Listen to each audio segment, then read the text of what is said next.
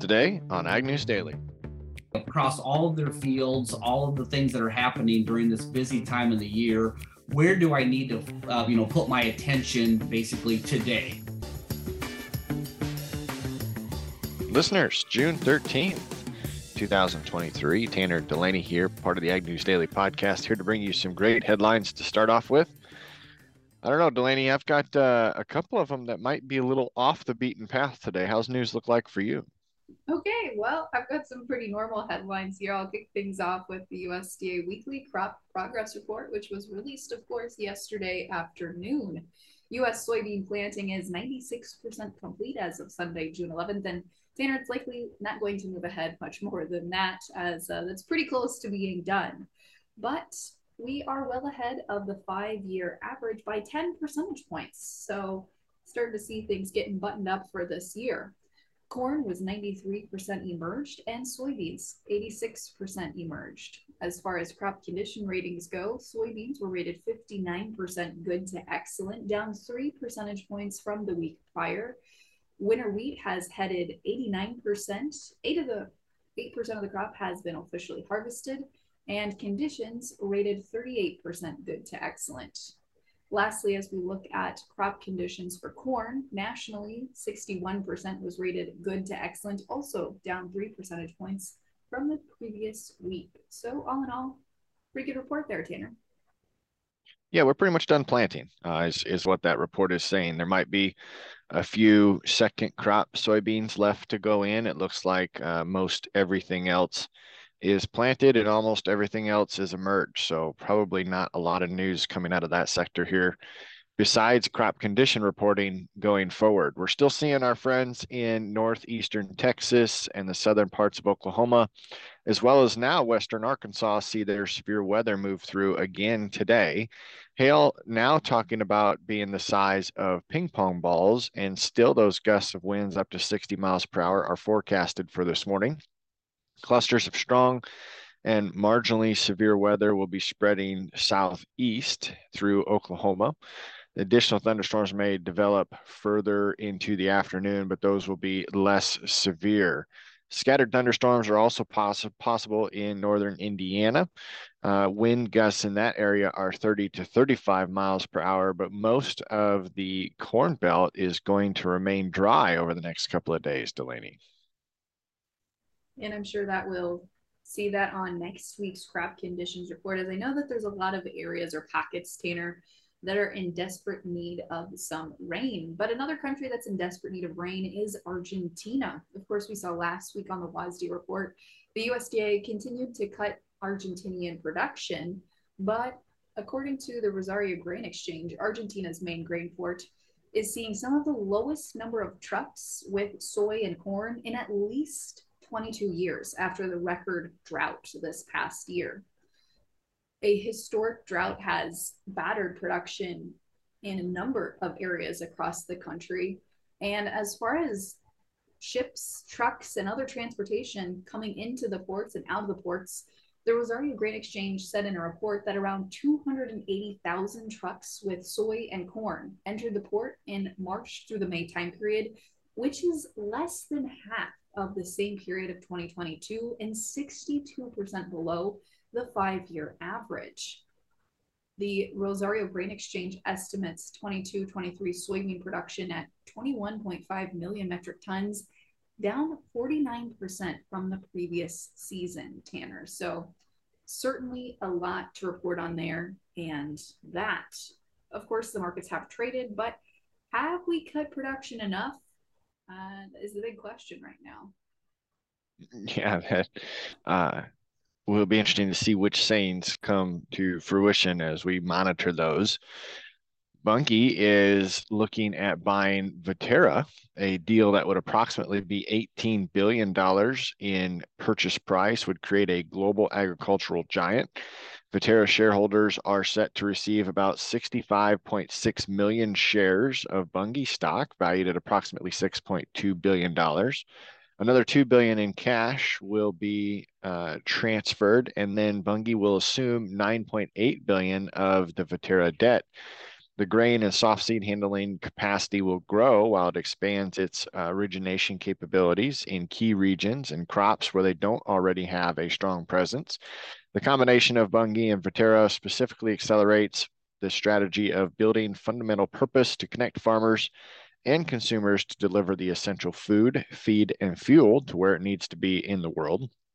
The deal would create a scale that puts Bunge closer to the Archer Daniels Midland capacity and one of the nation's largest private companies, Cargill. They would fall into direct competition on a more scalable business to those two competitors rather than just participating in the same industry. The buyout is likely to put them in the crosshairs, though, of antitrust regulators. So this deal is all but finished yet, Delaney. The combination of the businesses would keep the Bunge name. Their headquarters would still remain in St. Louis. They would also have a headquarters in Rotterdam in the Netherlands to serve as their global location. The Canadian Pension Plan Investment Board and British Columbia Investment Management Company are looking to invest in this deal as part of that acquisition. The board is combined, or at least the intentions are to combine 8 Bunge directors and 4 representatives from Viterra. So we'll continue to watch to see if this moves forward. Based upon the news, Bunge's stock declined 1.9% just as the markets are getting ready to open today.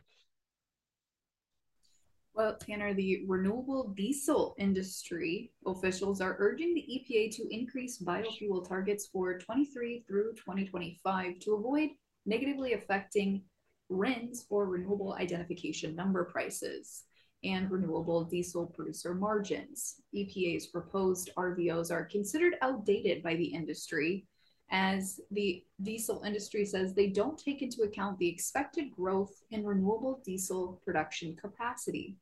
Current predictions suggest capacity alone will reach 4.1 billion gallons by the end of 2023, 5.5 billion by the end of 24, and almost 6 billion by the end of 25. The industry is warning that not adjusting the EPA proposal could endanger the growing market and low carbon fuel markets by devaluing advanced biofuels. So they've been urging and working with the EPA to make a decision here very quickly. But the Office of Management and Budget will be hearing both sides of the issue and presenting kind of their final recommendation here for what they expect to see by June 14th. So that's just tomorrow. EPA is expected to make its decision tomorrow, June 14th. And so we'll hopefully be able to report on that on the podcast, Tanner. Yeah, we will be able to keep an eye closely on that. We've continued to watch Russia and Ukraine. Rescue workers in both regions are working overtime to search through the rubble for survivors. A deadly Russian missile strike hit the central city of Kryvyi. Wow, that's a tough one. Delaney, there's a Kryvyirih early yesterday. This has so far resulted in approximately 10 deaths and more to be discovered. Ukrainian forces reported intense clashes Monday along the borders of Donetsk and other southern regions. The Russian accounts say that Kiev's forces are making gains on the battlefield. President Vladimir Putin, though, had a tour of Russian wounded soldiers yesterday, stated that the country needs them now more than ever, saying Russia is experiencing a difficult time. Ukraine's environmental minister says that the dam destruction is the largest catastrophe since Russian invasion, and it could potentially provide global food security issues. So we'll continue to hear more about what the ramifications of the dam destruction will be coming from the United Nations.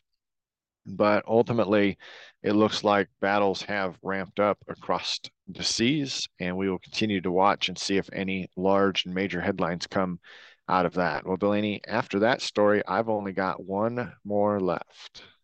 Well, I have one quick headline here related to the Russian-Ukraine grain corridor initiative. And according to the United Nations Secretary, that he said on Monday that he's concerned Russia will officially quit the deal on July 17th, allowing the safety of wartime exports and fertilizers and grain to come out of the three major Ukrainian Black Sea ports. Moscow's been continuously threatening to walk away from the deal for basically the entire time that the deal has been brokered, Tanner. But the UN is saying that things are really escalating and getting worse to a point where this time they think Russia is actually serious about walking away. Yeah, it's always tough to gauge this level of seriousness, and that leads into maybe a not so serious last headline for me. But Pat Sajak is retiring from the Wheel of Fortune after 41 seasons. He is heading into retirement. He is 76 years old and will leave his 4-decade run as the host. The 71st season, or I'm sorry, the 41st season will be his last. That season will begin this September. He, however, will stay on for 3 years as a consultant to the Wheel of Fortune. His on-camera role will no longer be the majority of his position, where he will step back and assist whoever is announced as the next host of this show. It'll be interesting to see what happens now, if the format will change or who will take over, as now the speculation rises, Delaney. I have a feeling a couple of our listeners maybe watch Wheel of Fortune. Are you a Wheel of Fortune watcher? I am not really. I was growing up, I would always watch it at my grandparents' house, but I'm surprised that you said he was only 76. For some reason, I would have guessed he was older than that. That's funny. Almost mean, but that's funny. Well, today we saw the Labor Department's report come out for the Consumer Price Index. Again, that's going to be a close gauge that the Fed is watching as they look at potentially moving rates again this week. But how did markets look like they're going to open this morning? Well, markets actually look still strong in the overnight. Could be because drier forecasts are ahead here for much of the Corn Belt. July corn up about 7 cents in the overnight, not quite settled yet before opening bell. Likely going to open somewhere around the 6.25 mark. December corn is up about 8 cents in the overnight at 5.57.5. And as we look into the soybean pits, big moves here in the overnight. July adding about 21.75 cents. Will open right around 13.94. November soybeans up 17 cents, likely clocking in around the 12.26 number. And July winter wheat down 1.50 at 7.95. A quick refresher at where livestock markets closed yesterday. We saw a lot of movement across the board there as August live cattle added $1.35. Will open at $1.7320. August feeder cattle up a nickel at $2.3905. And lean hogs, especially in the August contract, got a big move to the upside, up $3.42.5, opening here this morning at 87.37.5. Dinner for today's Tech Tuesday conversation, we are chatting with Kevin Krieg of Intelinair. Well, folks, for this week's Tech Tuesday interview, we are chatting today with Kevin Krieg, the Director of Business Development for Intelinair. Kevin, thank you so much for joining us today. Really excited to talk more about Intelinair and the role you guys play in the AI space. Yeah, thank you, and glad to be here, and I look forward to sharing with you guys what we do through our product Ag MRI. So, Kevin, before we dig into the meat and potatoes today, let's talk 10,000 high-level view. What does Intelinair do? Yeah, so I mean, 10,000 feet's a great way to open this up, really. So we take a lot of remote imagery, whether that's through drones, airplanes, or satellites, and we analyze that data through our artificial intelligence using computer vision and machine learning to generate out crop intelligence insights. So you can literally think of it that we are flying over all of these fields, capturing data, and then generating back, alerts to issues that are happening, or just helping the retailers and farmers manage their crop as it's developing throughout the year. That seems to be the future of agriculture, is utilizing more technology and less boots on the ground. How far has that technology come, and what's the accuracy like? Yeah, so the technology has come a long ways where, I mean, we can identify, stand issues, with drones, at the V1, V2 time for sure, airplanes shortly thereafter as well. So that's how far that's come. But I would say really kind of our focus has been is that, really enhancing the boots on the ground as well. To be able to help them understand, okay, across all of their fields, all of the things that are happening during this busy time of the year, where do I need to put my attention basically today, right? And as data's coming in daily, then it's like, where do I need to be able to go out and address that? So we can help them find those fields that are having the issues, or even more importantly, find the fields that are not, and then tailoring those boots on the ground to just those fields and just the areas where that expertise is still needed to help address the issue throughout the year and help get that farmer a recommendation that they need to be able to get the crop to perform as best it can throughout the year. I think that makes a lot of sense. And I think a lot of farmers are trying to shift to that mentality of how do I work a little smarter? And it sounds like you guys are pinpointing that to be able to target fields that are having maybe some issues and focusing your attention and energy on those as opposed to just doing it at a high level across all your acres. But Kevin, you mentioned that it's pulling in all this different data to give farmers different insight points. What are some of those different types of insight that they can look at and pinpoint when they're trying to figure out where do I spend my time and energy in the growing season this year? Yep, and great question. So really, we look at it throughout the whole crop season. So I mean, I'll kind of walk you through the whole year and kind of what we do as well. So we start out in the early season with really looking for emergence type issues, things that are happening there from how well the plants are coming out of the ground. Is there any replant that is needed as well? We help identify those areas. We're also monitoring for weeds. And so we're looking for where there are weeds within the fields. And then one of the more important analytics that we have as well there with weeds is around weed escapes. So when we have integrations with John Deere and Climate to bring in the farmers, as applied data regarding their herbicide applications, we can then notify them if there's areas of the fields where the herbicide did not work. So whether there's weed escapes that are happening there and maybe they need to go out and treat them with a different mode of action would be one of the analytics we do there. So then now we're at the part of the season too where we start shifting, more into the crop health side of things. So we're looking for areas of the field that are, maybe lagging behind their historical average that's been happening in that field, alerting to them to that. So this year, for example, we're finding areas where, there's some drought issues going on in other areas, plus some herbicide carryover issues that are affecting the crop health. So those are all things that we can help point out. And then we can also start to help them understand, where the crop is at from a nitrogen perspective. So where do I have fields that are maybe trending, higher than normal as well? And that do I need to hit them with an additional nitrogen application to really hit the yield goal this year? And then a little bit later in the year, we'll really get into the disease management side of stuff. So through our airplane solution, we can detect thermal anomalies within the crop and then get the early onset of disease detected to be able to help them understand, whether they need to do a fungicide application or maybe even a second fungicide application if they've done one earlier in the year and disease is starting to set in a little bit late. So those are what our analytics are really intended to do, is identify some of those things that are happening in the field and really then sort the fields into fields that are performing really good, maybe average or below average, and then giving them the visibility to put a plan together to how to hit their yield goals throughout the year. And did I catch earlier that you referred to kind of this package of products as a crop MRI?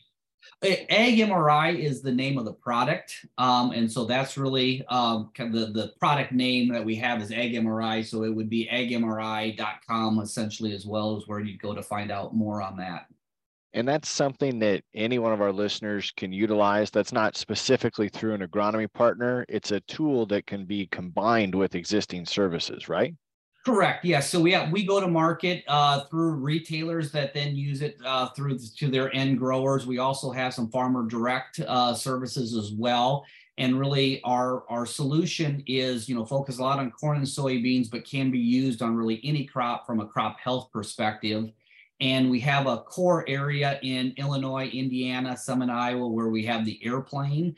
And then all other areas within North America are serviced by a high resolution satellite solution that helps get us those insights early season. So, Kevin, you mentioned earlier collecting drone footage and obviously satellite imagery and other data points. If a producer listening is interested in utilizing your platform, do they have to have their own drone, or is that scouting piece part of the package that they'd be purchasing? Yeah, it's part of the package that they are purchasing, is kind of what they need to be able to get answers on their farm, so they can purchase them from us. That's stand count assessment basically by drone, and then we provide the services to go out there and grab those images to be able then to do the analytics and deliver back into our Ag MRI platform what those stand count results were. So as you guys are perfecting this service now, what's coming down the road? What do we see next for what's going to be available?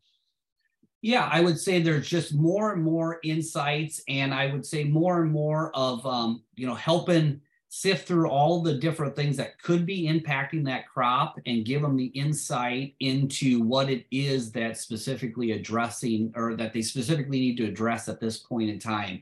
So just more insights into the different things that could be impacting the crop, and helping them understand that, how's the weather having an impact on their crop? What are some of the other nutrient management things that they could do throughout the season in order to give that crop its best potential to get its yield goal for the year?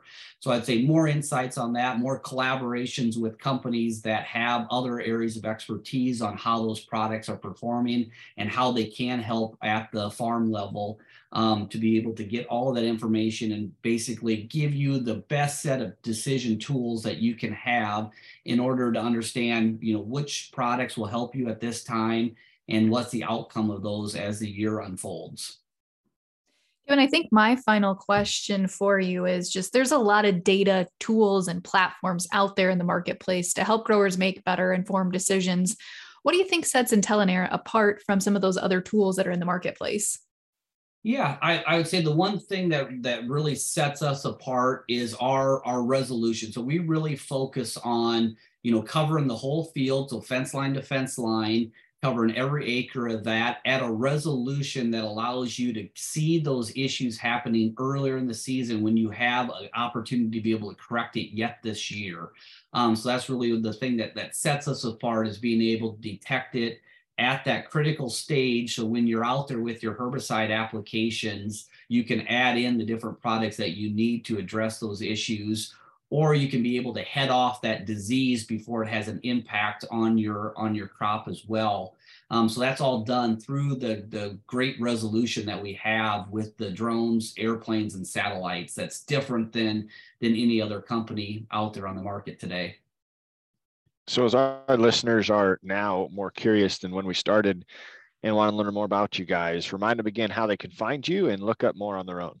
Yep, www.agmri.com would be the best place to go to be able to kind of see a little bit more about what we offer and be able to get in contact with us to learn more about how our products and help them on their farms. Awesome. Well, thanks again, Kevin, for joining us. We really appreciate it. All right. Thank you very much. What a great Tech Tuesday conversation, listeners. Thanks for hanging out with us again today. We will be back again tomorrow, but if you want to touch base with us in between times, hit our social media up. Delaney, we're having a lot of fun putting these together, and thank our listeners for listening. But for today, what do you say? Should we let them go? Let's let them go.